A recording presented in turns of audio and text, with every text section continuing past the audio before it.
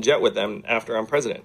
So you get rid of that motivation. You say, look, I can't take a dime from anyone for personal gain. You're going to pay me enough so that you know I work for the people, but that's it. We have to stop worshiping the almighty dollar, and that starts from the top.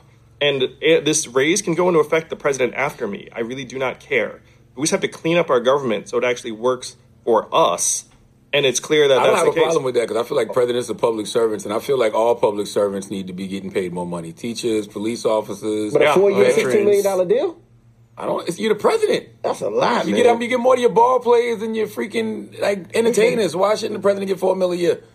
Yeah, I think so. and then say no more profit taking after that. I think that's a fair deal. He ain't got to pay no cable bill, no house bill, no mortgage, no car note, Still no a tough plane note. job. Still a tough job, sir.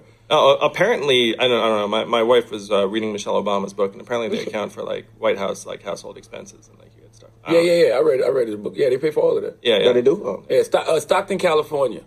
They're going to be the first American city to experiment with free money.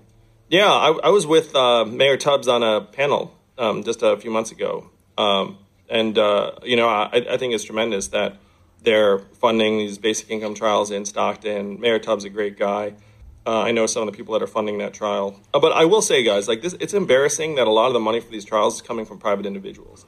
Because coming in the 60s and 70s, the United States government was giving money to thousands of American families to test out whether this sort of program works. And it should be the public sector leading the charge on this because we're entering the age of AI. We're going to have self-driving cars and trucks in 5 to 10 years. 30% of malls are going to close in the next 4 years thanks to Amazon. 2.5 million call center workers in the U.S. are going to get replaced by AI. There was a study in The Guardian that said the median African-American household net worth is going to be zero by 2053, like in 34 years. You guys see that study? No. Well, yeah, you should look it up. And so why are they forecasting that African-American net worth is going to go to zero? It's because of this economic tidal wave that is coming. This economic tidal wave is going to wipe out many working-class jobs. And it's going to be the equivalent of a natural disaster. And we know what happens in a natural disaster. Who suffers? Poor people who don't have the resources, people of color, and the same thing's going to happen in this. So that's why I'm running for president. Is I can see the tidal wave coming very, very clearly. How do you? Why?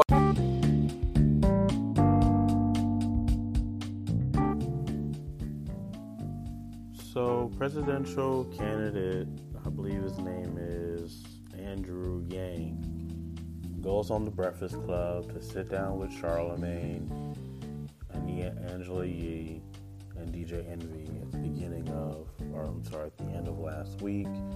Over the weekend, people were studying the interview. He makes a comment about African Americans, and he says the estimated net worth in the next 30 plus years of the African American community is $0 because there's an economic tidal wave coming. So then we have to ask ourselves, well, what exactly is he referring to? He's talking about AI, he's talking about robots, engineering, and he's saying that we are moving into an automated society. Now, this is something that I saw prior to me leaving my corporate job and starting my own company. This was something that I saw coming. I didn't know what date it would be. I saw in the far distance that this little world that I was in was slowly going to be automated out, and there would be no need for me. And so a decision had to be made. And then you get into business for yourself and you play the game of capitalism. And then as you do that, you look around and you start noticing what is currently going on an economic scale, on an economic level. When you do that, you sit back, then you can start seeing, yeah, okay, we may have a problem here. Many of the jobs that are going on today that people go to school for and they go out and work are going to be automated jobs. And so if we're not thinking differently on how we're going to create value in the marketplace, if we're not thinking differently about how to do that, we're going to miss out on one of the greatest wealth transfers in the history of wealth transfers. The estimation for the community having zero net worth is because we have a huge chunk of people who are holding jobs that are easily going to be automated.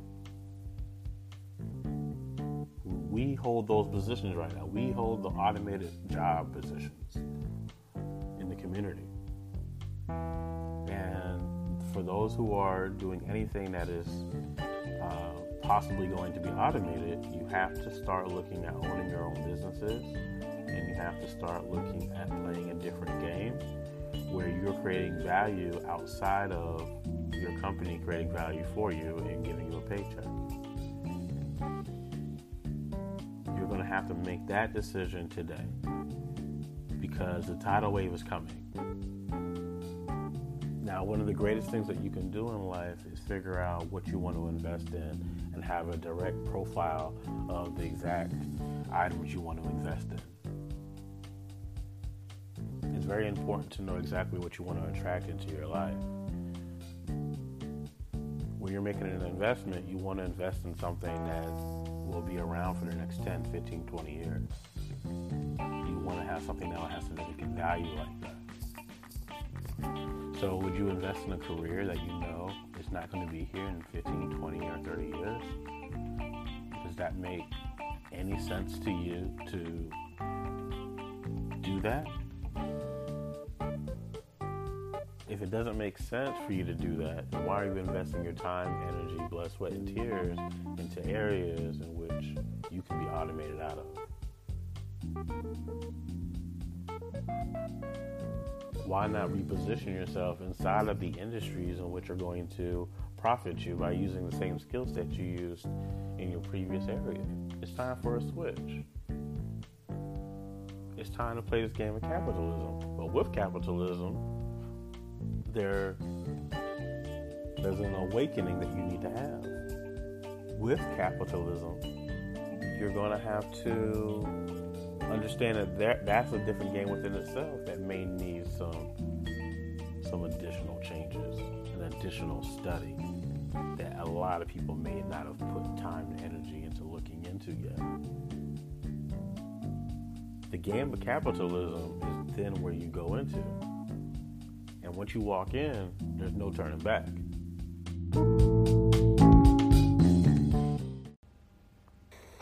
The president spent a lot of time on using the S word, socialism and socialist. It was a not too subtle, I don't know whether it's a dig or a enhancement. I'll let you decide. I was flattered. Okay, fair enough. You have said you are a democratic socialist. Can you be a democratic socialist and a capitalist? Well, I think it depends on your interpretation. So there are some democratic socialists that would say absolutely not. There are other people that are democratic socialists that would say, I think it's possible. What are you? I think it's possible. I think. Do you say to yourself, I'm a capitalist, but? I don't say that. Okay. You know, if anything, I would say I believe in a democratic economy, but. Gotcha. But the but is there. Okay.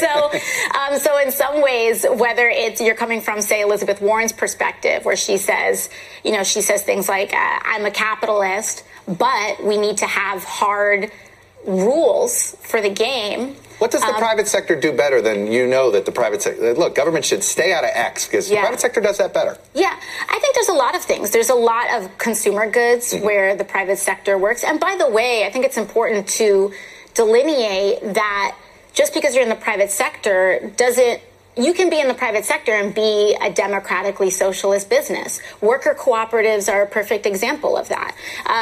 It's not about government takeover. It's about how much do workers have a say in your business? Do you have workers on the board? Do workers enjoy a decent amount of the wealth that they are creating?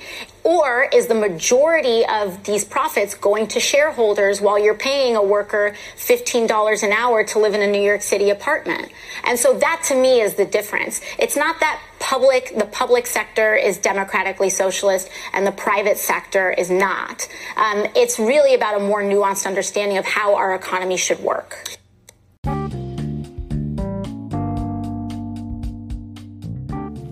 month ago, AOC was on Meet the Press, or sitting down with Chuck Todd, had that conversation about understanding capitalism, kind of what her views are in that particular area. And she gives an interesting take on how she sees capitalism. And then this week, this past weekend, she sat down at South by Southwest, I believe. There was a conference going on, and she began talking about economics deeper. And of course, people on the right are all up in arms about it. I think it's something for us to look at and try to at least digest it first. And then as time goes on, maybe we can revisit this episode and use this as evidence of information to give a full response to this way of thinking. I think it's too early to tell, because I think everyone's kind of reshaping a new thought of where they want to take this thing. We just need to know that there's a tidal wave coming. That's the most important thing. And so we got to listen to every viewpoint possible to see, well, how do we make sure when the tidal wave comes and automation comes and takes away all these jobs, there's we're on the right side of history. There's something in place for all of our families, so we're not wiped away. Sadly, if people are not paying attention, they will be wiped away. They will be wiped away. And that's why it's important right now just to sit back and listen.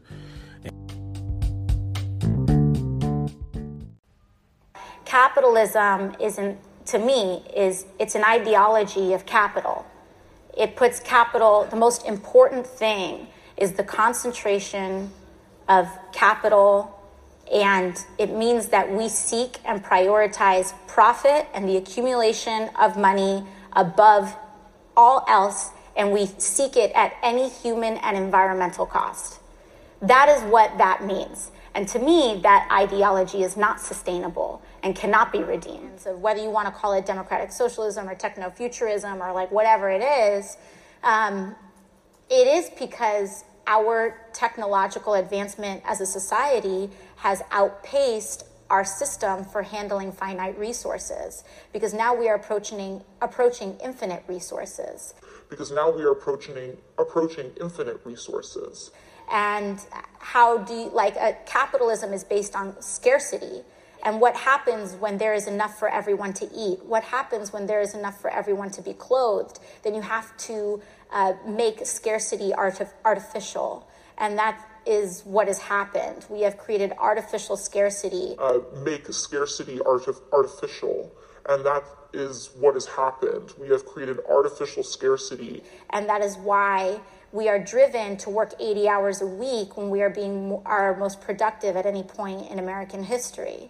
And so we